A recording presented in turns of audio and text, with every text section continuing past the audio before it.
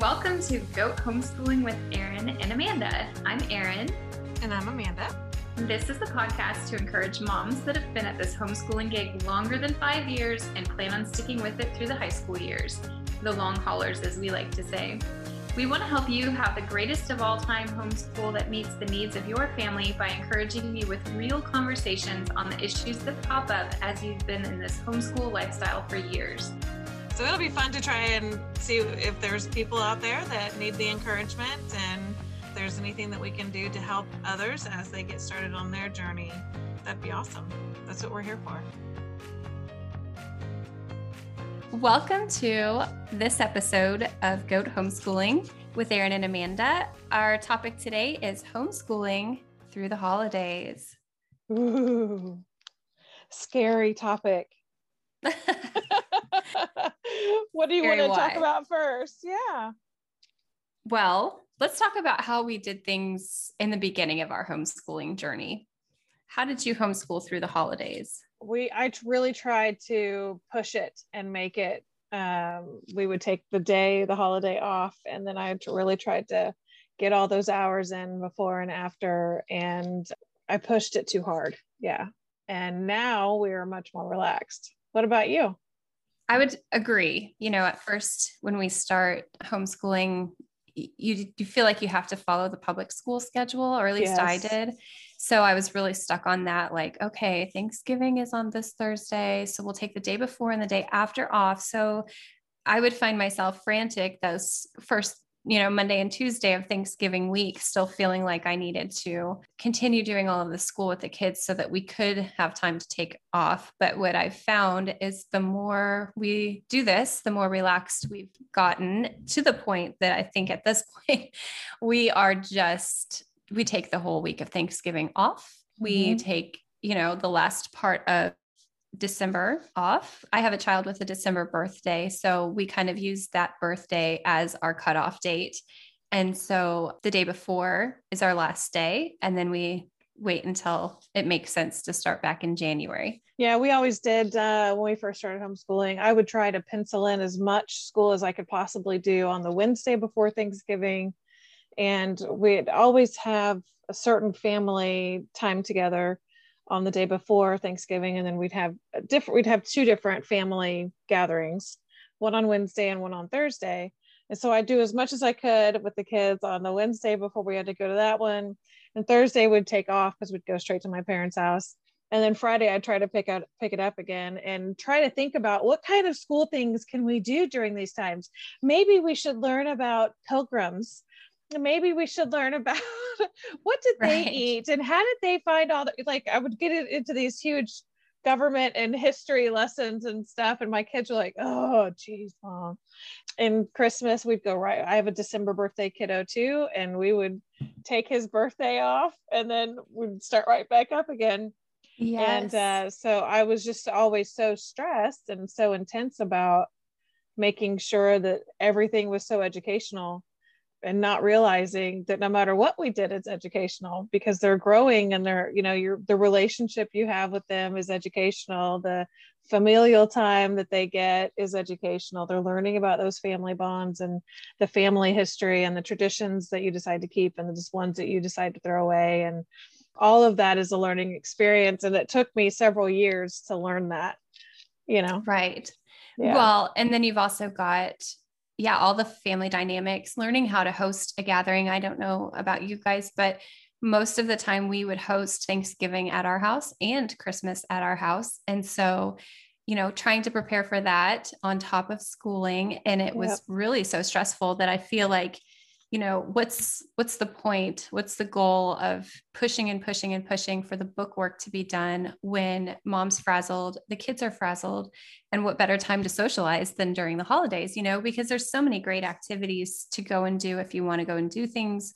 There's so many great movies to watch that go along with books that you've read, that's really the time that you want to hunker down and drink hot chocolate and watch a movie on the couch, not did we do our language arts today? Because it's Christmas Eve and we need to start new. Yeah. And I never hosted before my mom died. And then once my mom died, I started hosting everything, it seemed. And so that was a big change, so I guess, and we didn't start homeschooling until after my mom died. So I guess during our whole homeschooling journey, we've hosted quite a few things. Yeah. So having that as a additional stressor for sure. Mm-hmm. So this year we're just gonna, I only have one kid left homeschooling, and we're just gonna go with the flow. And he's got some pretty severe food aversion, so the focus will be learning what foods will he be willing to try, and that takes a ton of energy and focus for him. But that's a huge growth opportunity for him, and that's not something that you can write down for your log books, but it'll be important life lesson. Absolutely. So now that you're taking more of your time to slow down and focus on traditions and things that you do, what are some of the traditions that you like to do? We've thrown a whole lot of traditions out the window. We don't do turkey Thanksgiving. We do seafood generally. Sometimes if we're running on the cheap, we're going to do like little Cornish hens, but we do. My kids won't eat turkey. No one will eat turkey in my house except for me. So there's no point in making it, but they eat calamari. So we're going to have, we'll fry gluten-free calamari, and we will do shrimp scampi, but we'll do some of the sides, we'll still do sweet potato casserole and stuff like that. So we have fun with it, and make our own traditions in that way. And that way everyone feels included. We really can't have things where the food is the focus. So many parties within our homeschool communities are so food focused that for kids with allergies, I've got some kids with allergies, food allergies, and you've got food aversions going on and allergies as well. And it does make it challenging. So for a lot of years, I wouldn't sign up for the Christmas parties at co-op or whatever, just because it was such a point of contention with the little ones who maybe don't understand why they can't have something or, whatever. But well, we should tell them too. Like last year, you hosted a cooking class, and part of their assignment was the week of Thanksgiving. Was it the week of Thanksgiving or the week before? I don't remember.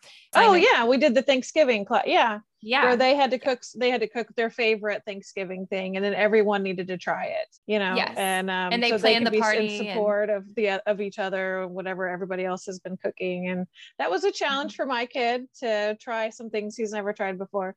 That was really fun. I forgot about that. I don't know why I forgot about it, but and it was cool. Great too, because I think during this holiday time, to include the whole family, like a lot of times dads don't get to participate in what we do with our homeschool, the fun activities. And so to plan something special during the holidays is a good idea at this point in the game for me anyway, just to make sure that everyone feels included. So it was the dads, it was, all of the younger kids siblings, that were the younger siblings, and they all got to try different things, and so made this. What did you think of that? What would you change about it? And maybe you should add that to your family's dinner this year, and maybe exchange recipes with one another. And so it's, even though it was food focused, it wasn't food focused. It was more about the community and the support of one another. And that's what I wanted to kind of bring home with them. It's like, you're practicing making these recipes because it's a cooking class, but on the same token, you're going to support all of your peers that are in this cooking class and give them good feedback, critique, positive, negative, the whole shebang. We're going to have dads come, and they're like, oh no, dads are coming. I don't want my dad to come. But they, and they really enjoyed it. And the dads had comments, oh, this is my favorite. This is really good. Maybe we could add this one needed a little bit of salt, or, and that's really good feedback for them. So that it's a growth opportunity for them. And they were all really, really proud of the dishes that they made, being able to share with others. It was a really good experience for all of them. I think we should do that again. We totally should. With the younger kids, we should do it when they're a little bit older. We can do a cooking class with them again. And well, and I think too, it's important. We all understand and know each other's food aversions and food allergies. So finding a smaller group to have those fantastic memories with would be great. Absolutely. Because then you don't feel like you're missing out. Without the pressures of, oh, you have to try this. You have to eat this, take what you want, but eat what you take kind of methodology that doesn't work. And we need to have a positive, supportive environment. I'd like for you to taste that. Just put a little bit on your tongue. And if you don't like it, that's okay. And no one's going to, and my kid would say, oh, I don't care for that, but it's not because of it being bad. It's just not something that I enjoy. And that it's very understandable. And, just having that supportive environment is really, really important. We all have family members that are like, why won't you eat I've never met a kid that won't eat. It's the holidays. Load them up with sugar. That's what we do. And that's not what we do. Right. Because we can't do that because of the allergies. Yeah. And I'll tell you, that one of the first times we went to your house and you were making dinner for all the kids. I think you had pizza for all the kids. And I've got a kid that won't eat pizza, which I know is weird, but you had gluten-free chicken nuggets for him.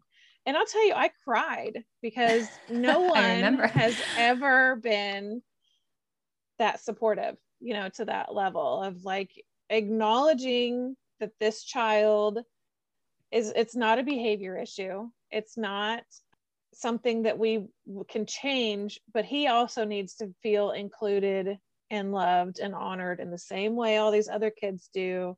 And this is what we can do to do that. I mean, like I can't even tell you how important that was to all of us and what a relief that was. Yeah. So we always like to go to Erin's house because there's my kids can always have something there, and that's really special. And I don't think people realize that's something that simple.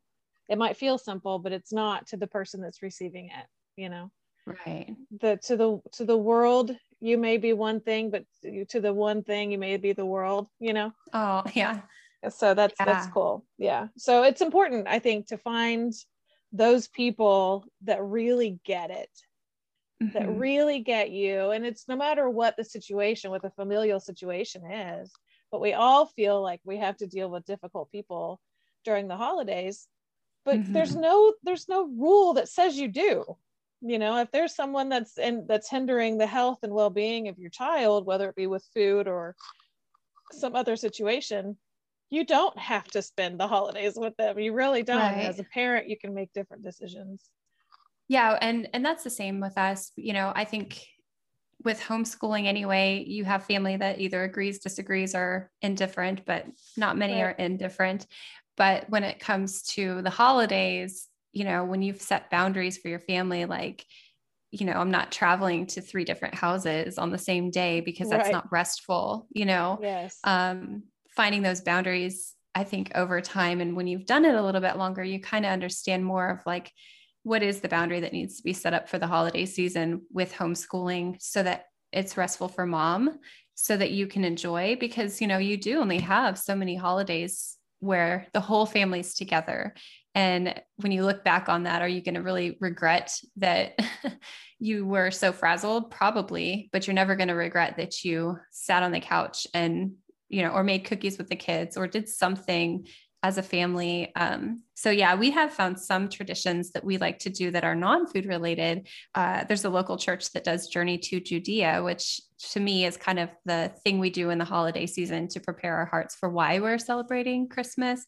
And they set it up as a walk outside, and like there's a village, and it tells the story of Jesus's life. And that's really exciting for us, just to kind of set the tone for the holidays. There's also several drive-through lights. You can go and, get the car loaded with the kids and drink hot chocolate while you look at the different Christmas lights. And finding a time where it's not busy to go, whenever we would do the drive-through lights, it would be at dusk on a Sunday evening, because everyone else and their brother always would go on Friday nights and Saturday nights. And I'm not waiting in the 3-mile line.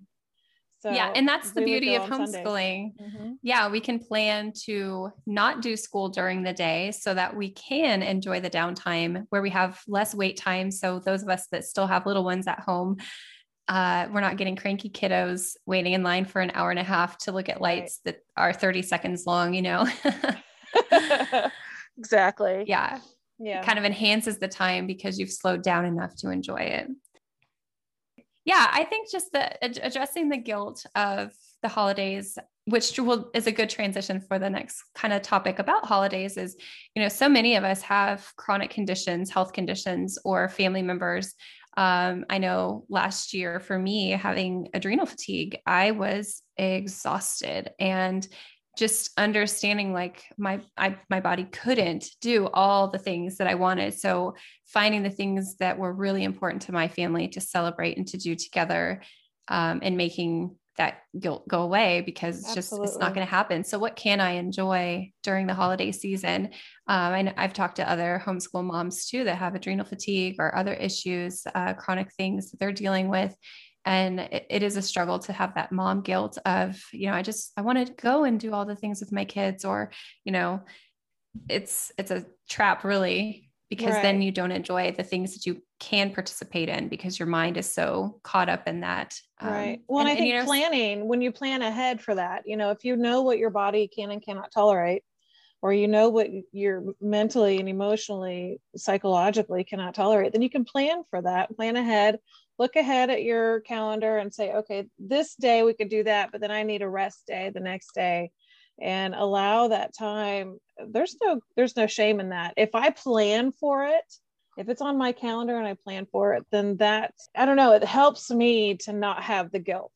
If there's something that comes up and where I don't have it on my calendar, then I feel guilty about not doing it or whatever. Mm-hmm. But if I plan ahead appropriately, then I don't have as much guilt, I don't think.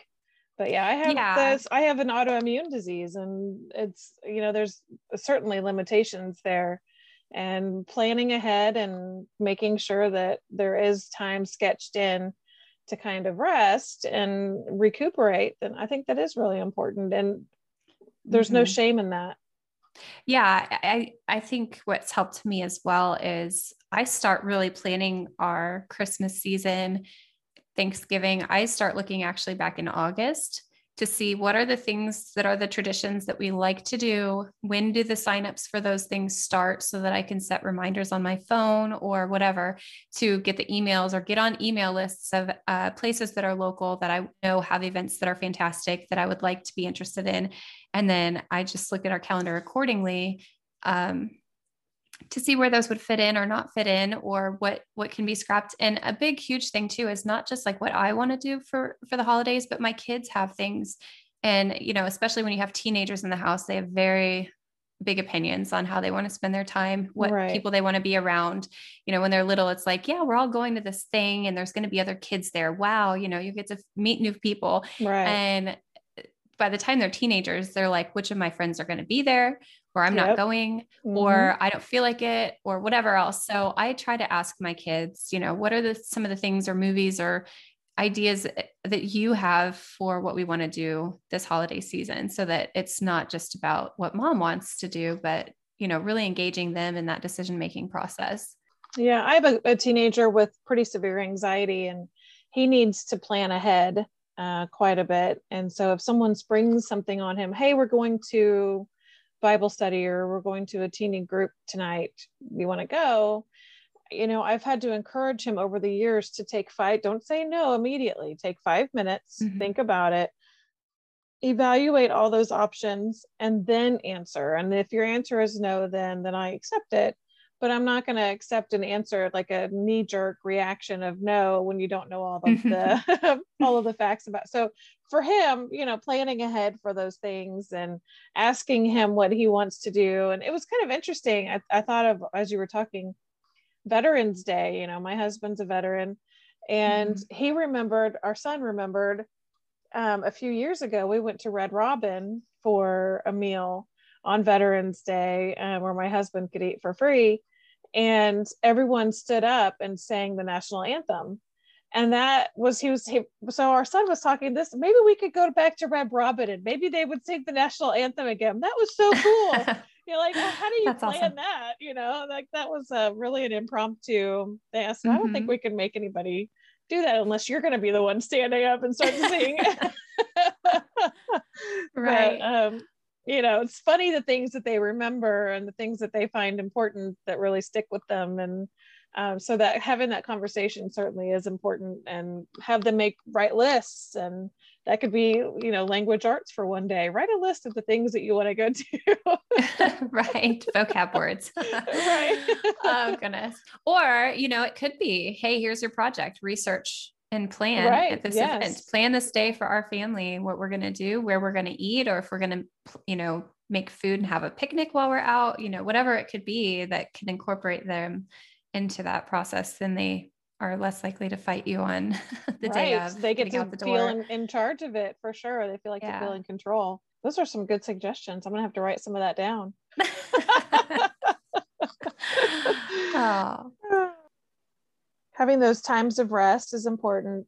Planning for the times of rest, taking time off as needed, scheduling it in, having couch reading moments. Just letting that guilt go of trying to do a school day during the busiest time of the year. Right. Yeah. That's the biggest thing.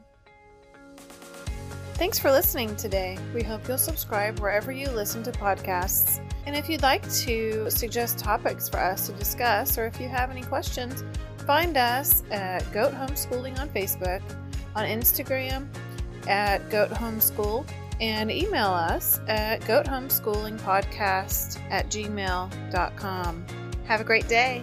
Thanks for listening.